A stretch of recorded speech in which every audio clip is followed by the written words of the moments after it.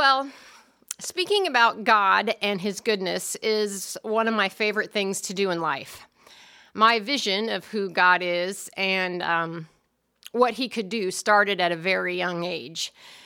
I grew up knowing I was adopted.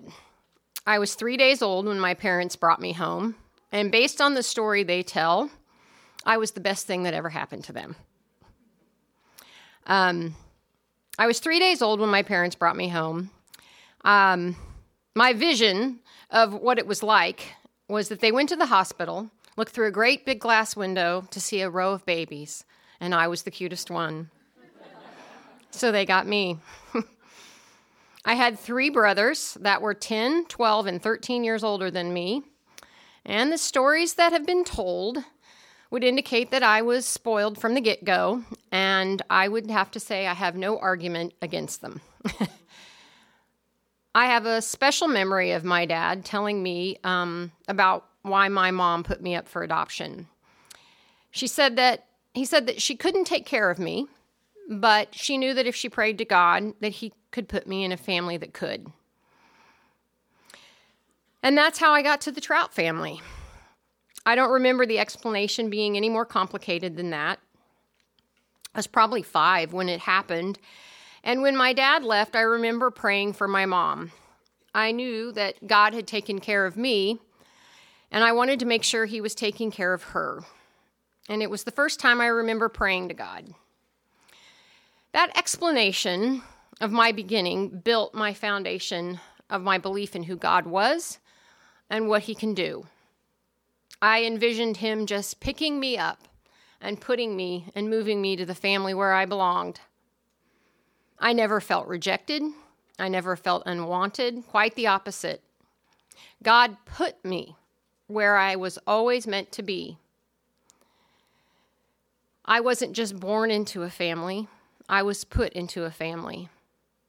And I lived here in Topeka. We moved back here when I was 6. And I've lived here ever since, not including college. And I married Richard. Let's see if I do this right. There we are, 34 some years later. Married Richard in 1989, and we had 3 boys. This is my favorite Easter picture of them. Ryan was born in 95, Jackson in 97, and Cooper in 99. They were all healthy, and life was good. It was normal. We had a good life. In 2008, the boys are now 8, 10, and 12.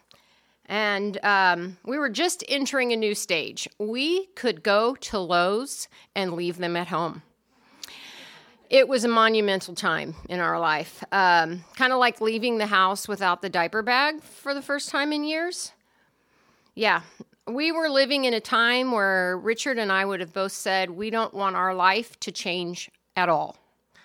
I remember it being a time when I was spiritually feeling very strong. And Here I Am, Send Me was my favorite song by Mercy Me, and I can really sing it in the car. Richard and I were teaching young marrieds here at TBC with the Vanderharts. I was teaching classes on marriage and intimacy at all different churches in town and speaking at MOPS groups on a variety of topics. I should mention that I always dreamed of writing a book. So much so that Richard gave me this book back in 2001. It's called On Writing Well. I wanted to write a book about God. I wanted to tell people how good he was. And I made a few attempts. I would start to write, and a few pages would come together, but no chapters ever came of it, no book. Richard and I would take long walks, and he would say, "When are you going to write that book?" And I said, I just don't have a story. This makes me think about the scene from Forrest Gump. Are you familiar with that movie? When Captain Dan and Forrest are on the shrimp boat and having no success with their shrimp fishing trip. And Captain Dan says, "Where's that God of yours, Forrest?" And Forrest says, About that time, God showed up as a storm brewed across the sky. Well, I wasn't questioning whether or not there was a God by any means. I wanted to tell people how good he was, how his plan was always better than mine, and that he loved me more than I could ever imagine. In my mind, I couldn't think of a reason not to believe in God or trust him. At the time, several of our friends were adopting children out of China. When you're adopted, people just kind of think maybe you'll adopt too, but Richard and I talked about it, and because I always felt God put me where I belonged, I didn't want to take someone else's child. We had 3 boys. I'd grown up with 3 brothers. I was really happy. I was a boy mom. And I just felt like if God wanted us to have a baby girl, that he would make that obvious. But we just didn't think that we were going to pursue that. I remember having a conversation with the Vanderharts where we were teaching this class. And I remember where we were standing in my backyard. And I said, if God wants us to have a baby girl, he is going to have to drop her in our lap. And on January 25th, 2008, less than 6 months later, that's exactly what he did. The short version, I tell people, is Jesus walked up on our front porch and said, "This one is yours." We learned of her situation on a Sunday night.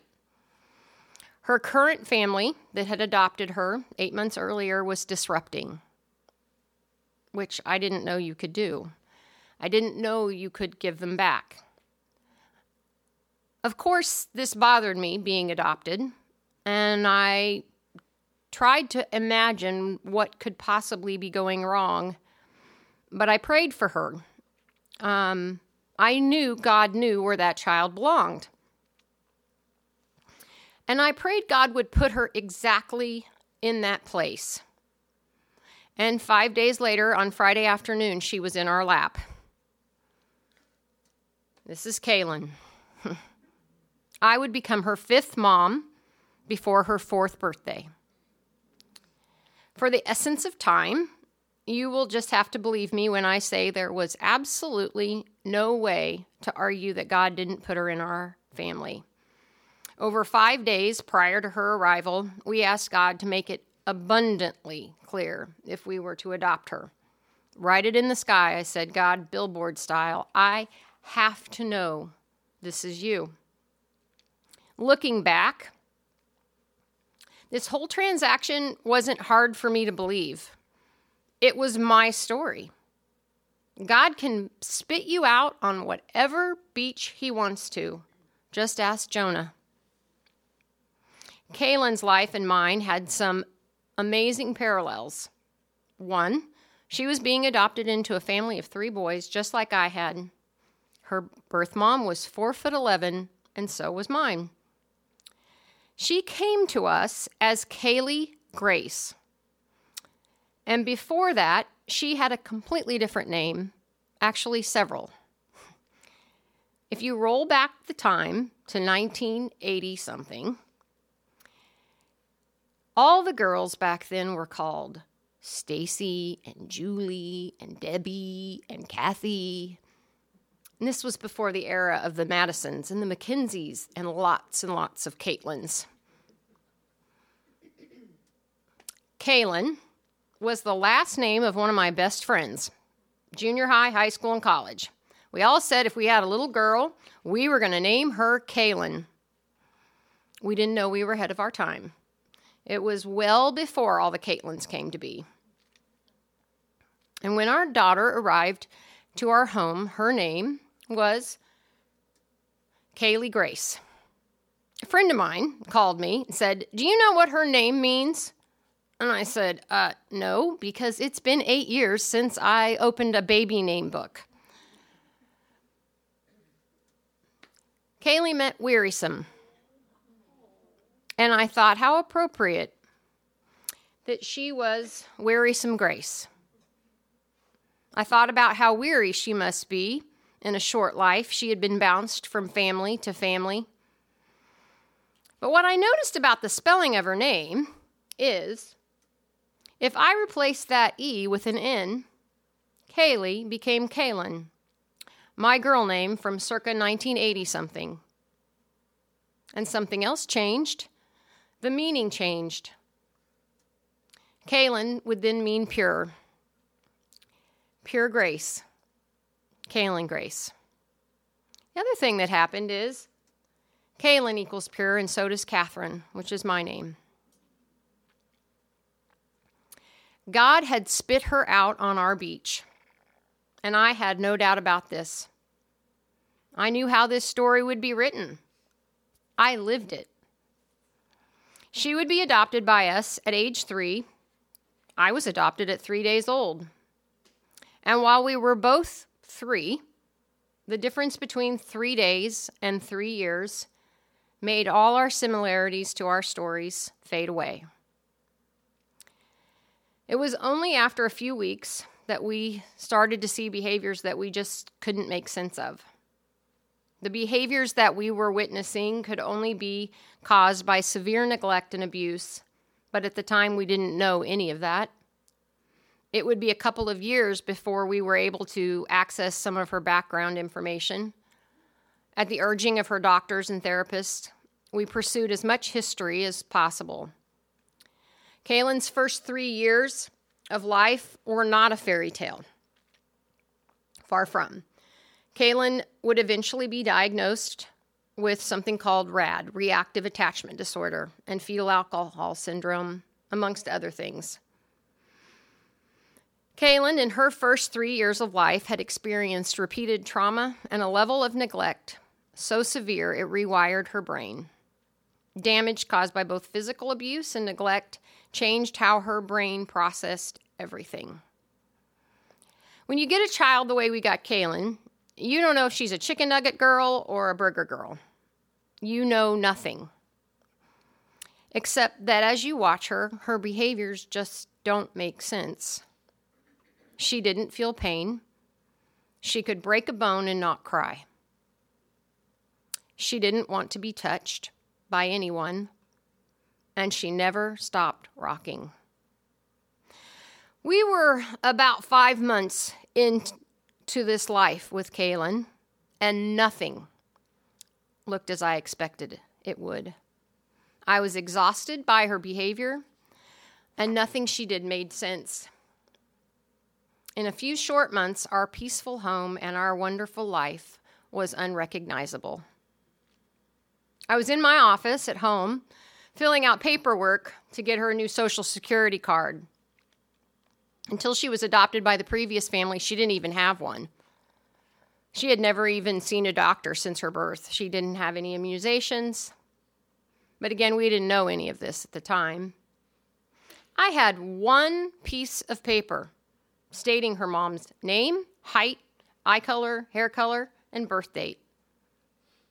9/26/76, that's not right. I stared at it, trying to make sense of this date. I just kept reading it. That's not right. I was born 9/26/67. I couldn't make sense of it because I was trying to make it my birth date. Because I was born 9/26/67, and her mom was born 9/26/76. How did I not ever see this? In the Bible, God uses numbers. He uses it to show himself. 40 days and 40 nights. That's been mentioned 24 times in the Bible. The number 7 is considered to be the number of completeness. I'm not superstitious, and I don't have a lucky number, but I will tell you in my moment of desperation, because I was questioning what had we done. God was telling me, yes, Cathy, it was me. I felt very clear about what he was saying. Cathy, I knew before you were born where you belonged. Before Kaylin's mom was born, I knew you'd be sitting right here wondering if you had really heard from me, that had I really delivered Kaylin to your front door, and I want you to know I did, and I'm right here, and I know exactly where you are. That was in 2008, and for the next 8 years, well, it was a walk in the desert, the wilderness. Kaylin was not bonding with anyone. Her behaviors became harder and more difficult to understand. I'm very much a get-her-done kind of girl. My efforts were exhausted, and I felt like we weren't making any progress at all. My expectations of how life would be were shattered. Every day was a struggle to survive. Managing her was all-consuming, and I became isolated as she consumed all my time and energy. And when she wasn't with me, I felt depleted and empty. We had changed our life completely to try to give her what she needed to heal. I was determined not to leave my post as mama number 5. I would repeatedly question whether we had made a mistake or misread God's direction. But as I said, God all but sent an angel and said, "This one is yours." But I couldn't make sense of why it wasn't turning out like I had imagined. When God delivered her, I had no doubt about how this would all work, just like it had for me. And when that didn't happen, I felt like a complete failure. I didn't just imagine what life was supposed to be like. I knew what life was supposed to be like. I wanted to give her the life that I had had. 2015 was an exceptionally hard year for Kaylin. She was now in the 5th grade, falling behind her peers, not functioning socially, and a long list of behaviors that I can't even share. It had been 8 years since her delivery, and Richard and I felt like we had made far less progress than we had ever envisioned. And so on October 28th, 2015, God miraculously provided a full-time treatment program in Colorado specializing in attachment therapy. She was to be gone for 4 to 6 months, but would end up being there an entire year. A failure and broken myself, I was very much wandering in the desert like the Israelites. Why had God sent me here? Remember, here I am, send me? I meant like a 2-week mission trip, not a lifetime mission trip that makes me feel like a failure. The staff at the treatment program sent us home with the instructions: go find your equilibrium. A huge task, given I couldn't even find myself in the mirror. Where had I placed that equilibrium? So, off we went to find it, broken, tired, and alone. 5 weeks later, we took Ryan, our oldest son, who was just shy of 21, to the ER with back pain. Symptoms we had been treating as a bulging disc. Symptoms we never imagined would be anything else than that. And that day, the MRI would reveal a tennis ball-sized tumor on his spine. We would later find it was Ewing's sarcoma, a very rare and aggressive pediatric cancer, 200 cases in the U.S. a year. Many of you prayed for Ryan through his first cancer treatment that lasted almost all of 2016. Upon completion, it was now time for Kaylin to come back home and return to life. God had provided a place for her for an entire year, which helped us because Ryan was in full-time treatment. There was no way we could have managed both of them. Ryan and I spent large portions of time down in Houston at MD Anderson as he sat out for a full year from KU. Ryan was considered NED, no evidence of disease.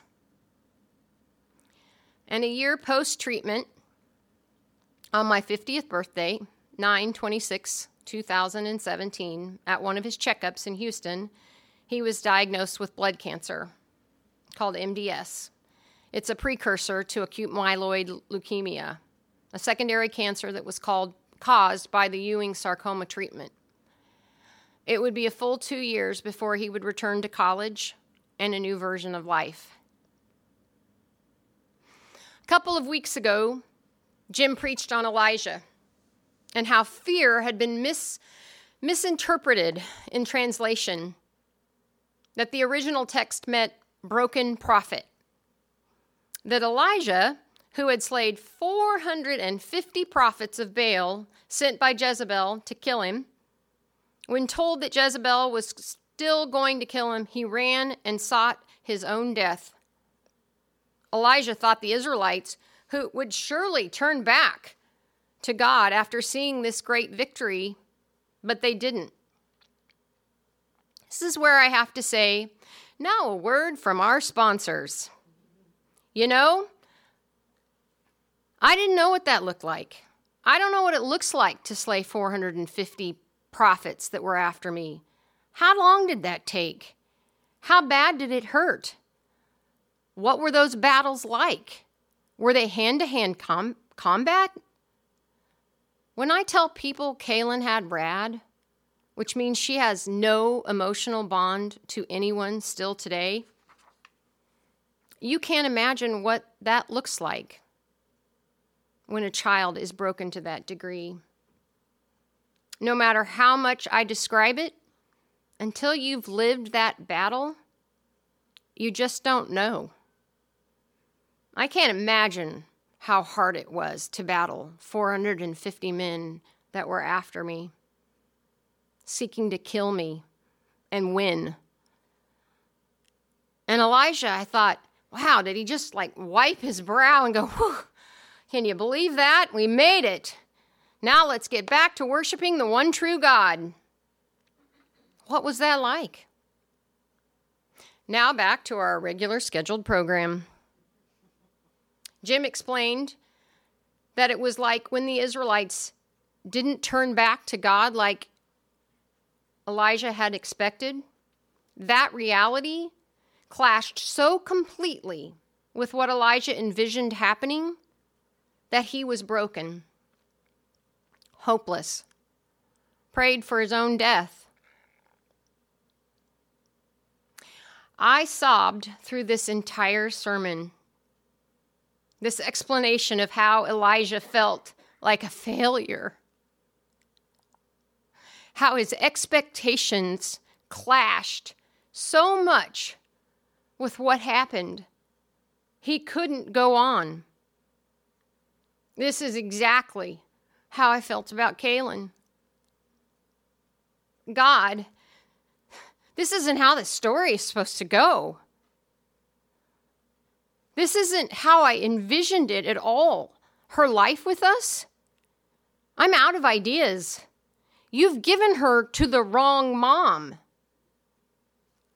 For the first time since Kaylin was spat out on our beach, I understood why I was so broken by her.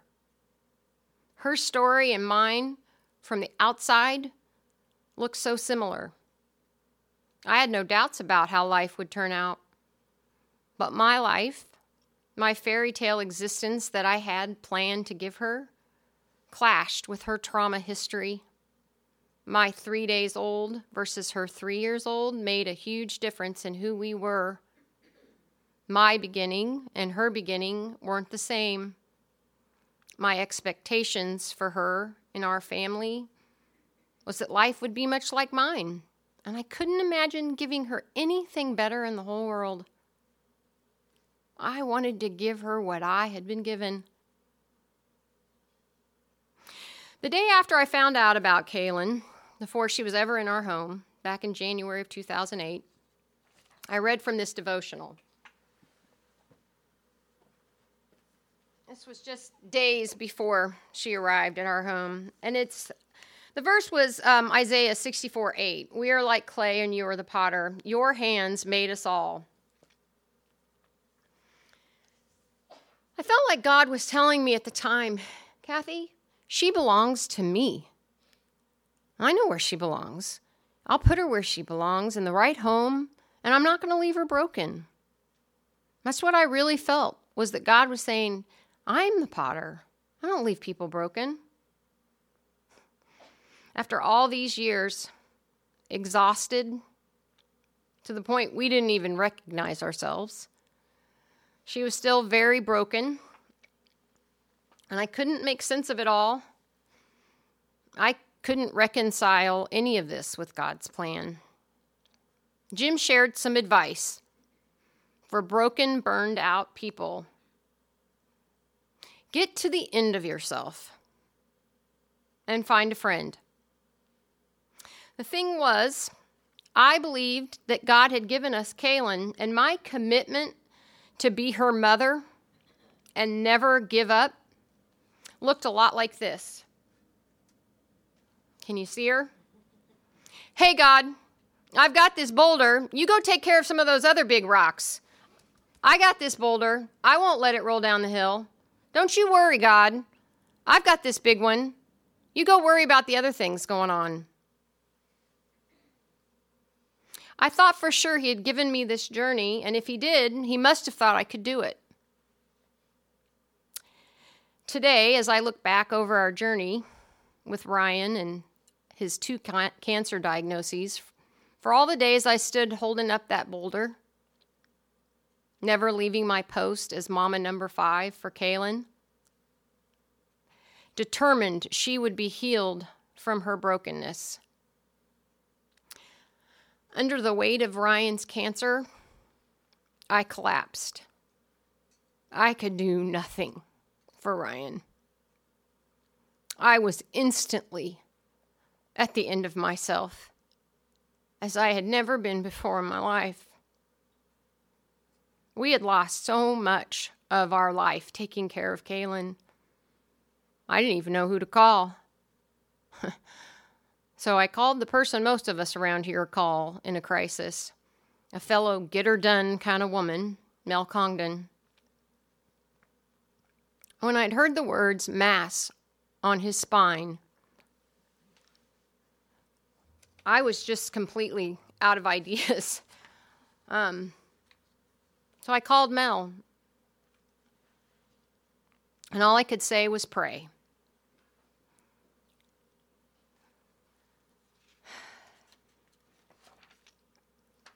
Well, if you remember, I told you I always wanted to write a book.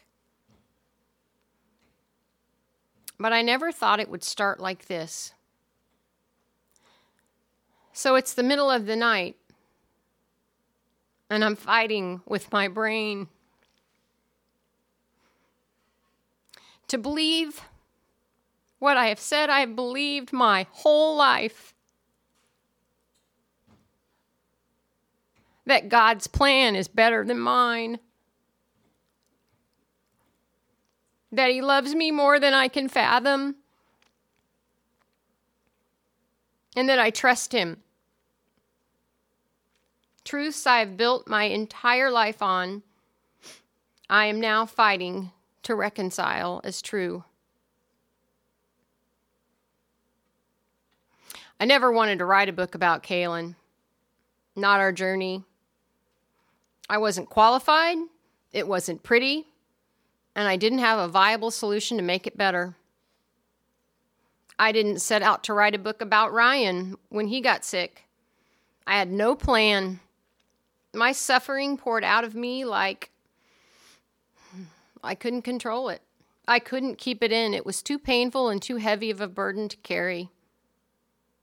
Ryan and I would spend weeks and months away from home. I never added up all the days that he and I spent in the hospital. But while I was there, it was just God and me. And I would ask and he would answer. I wrestled with every topic from humility to hope. And I simply wrote about what God was teaching me in the dark, what I heard him whisper in my ear. Filling just 20 minutes tonight has been a challenge for me. I have so many stories to tell. Remember, I would say to my husband, I'd write a book about God, but I just don't have a story. That's not my problem anymore. I could keep you here for days, telling about how how much God taught me in the dark. I've been hopeless, and I don't want to leave you here feeling hopeless, because this story has a good ending. While Kaylin is still very broken, she will be a lifetime mission. She is living her best life, not the life I envisioned, but I look forward to the day that I meet her in heaven, when I meet the Kaylin God meant her to be.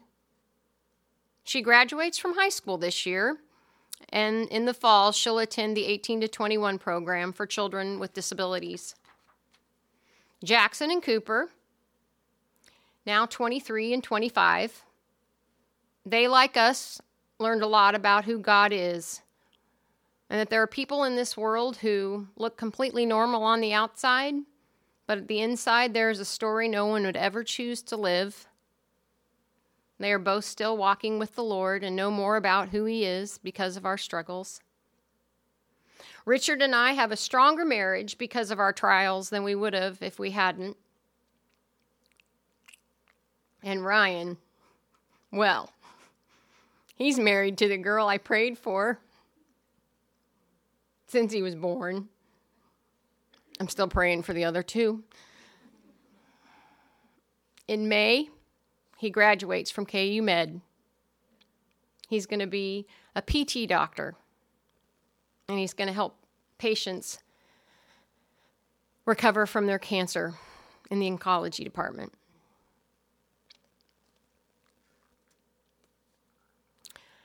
Matthew 10:27, what I tell you in the darkness, speak in the light. What you hear whispered in your ear, proclaim from the rooftops. I proclaim all of this because I want to share God's true goodness, even when life is really bad. I can't keep it in. Proclaiming God's goodness is the gift He gave me in the middle of the worst suffering of my life. I never thought you'd send me here, and I never knew what treasure I would find when you did. I asked if I could pray with you before we end tonight, and I want to read the devotion that was in my book the day that Kaylin arrived at our house that Friday afternoon. I didn't read it until middle of the night after she'd been dropped off. It was appropriately named Adopted by God. The Spirit Himself bears witness with our spirit that we are children of God, Romans 8:16. When we come to Christ, God not only forgives us, He also adopts us. Through a dramatic series of events, we go from condemned orphans with no hope to adopted children with no fear. Here's how it happens. You come before the judgment seat of God full of rebellion and mistakes. Because of His justice, He cannot dismiss your sin, but because of His love, He cannot dismiss you.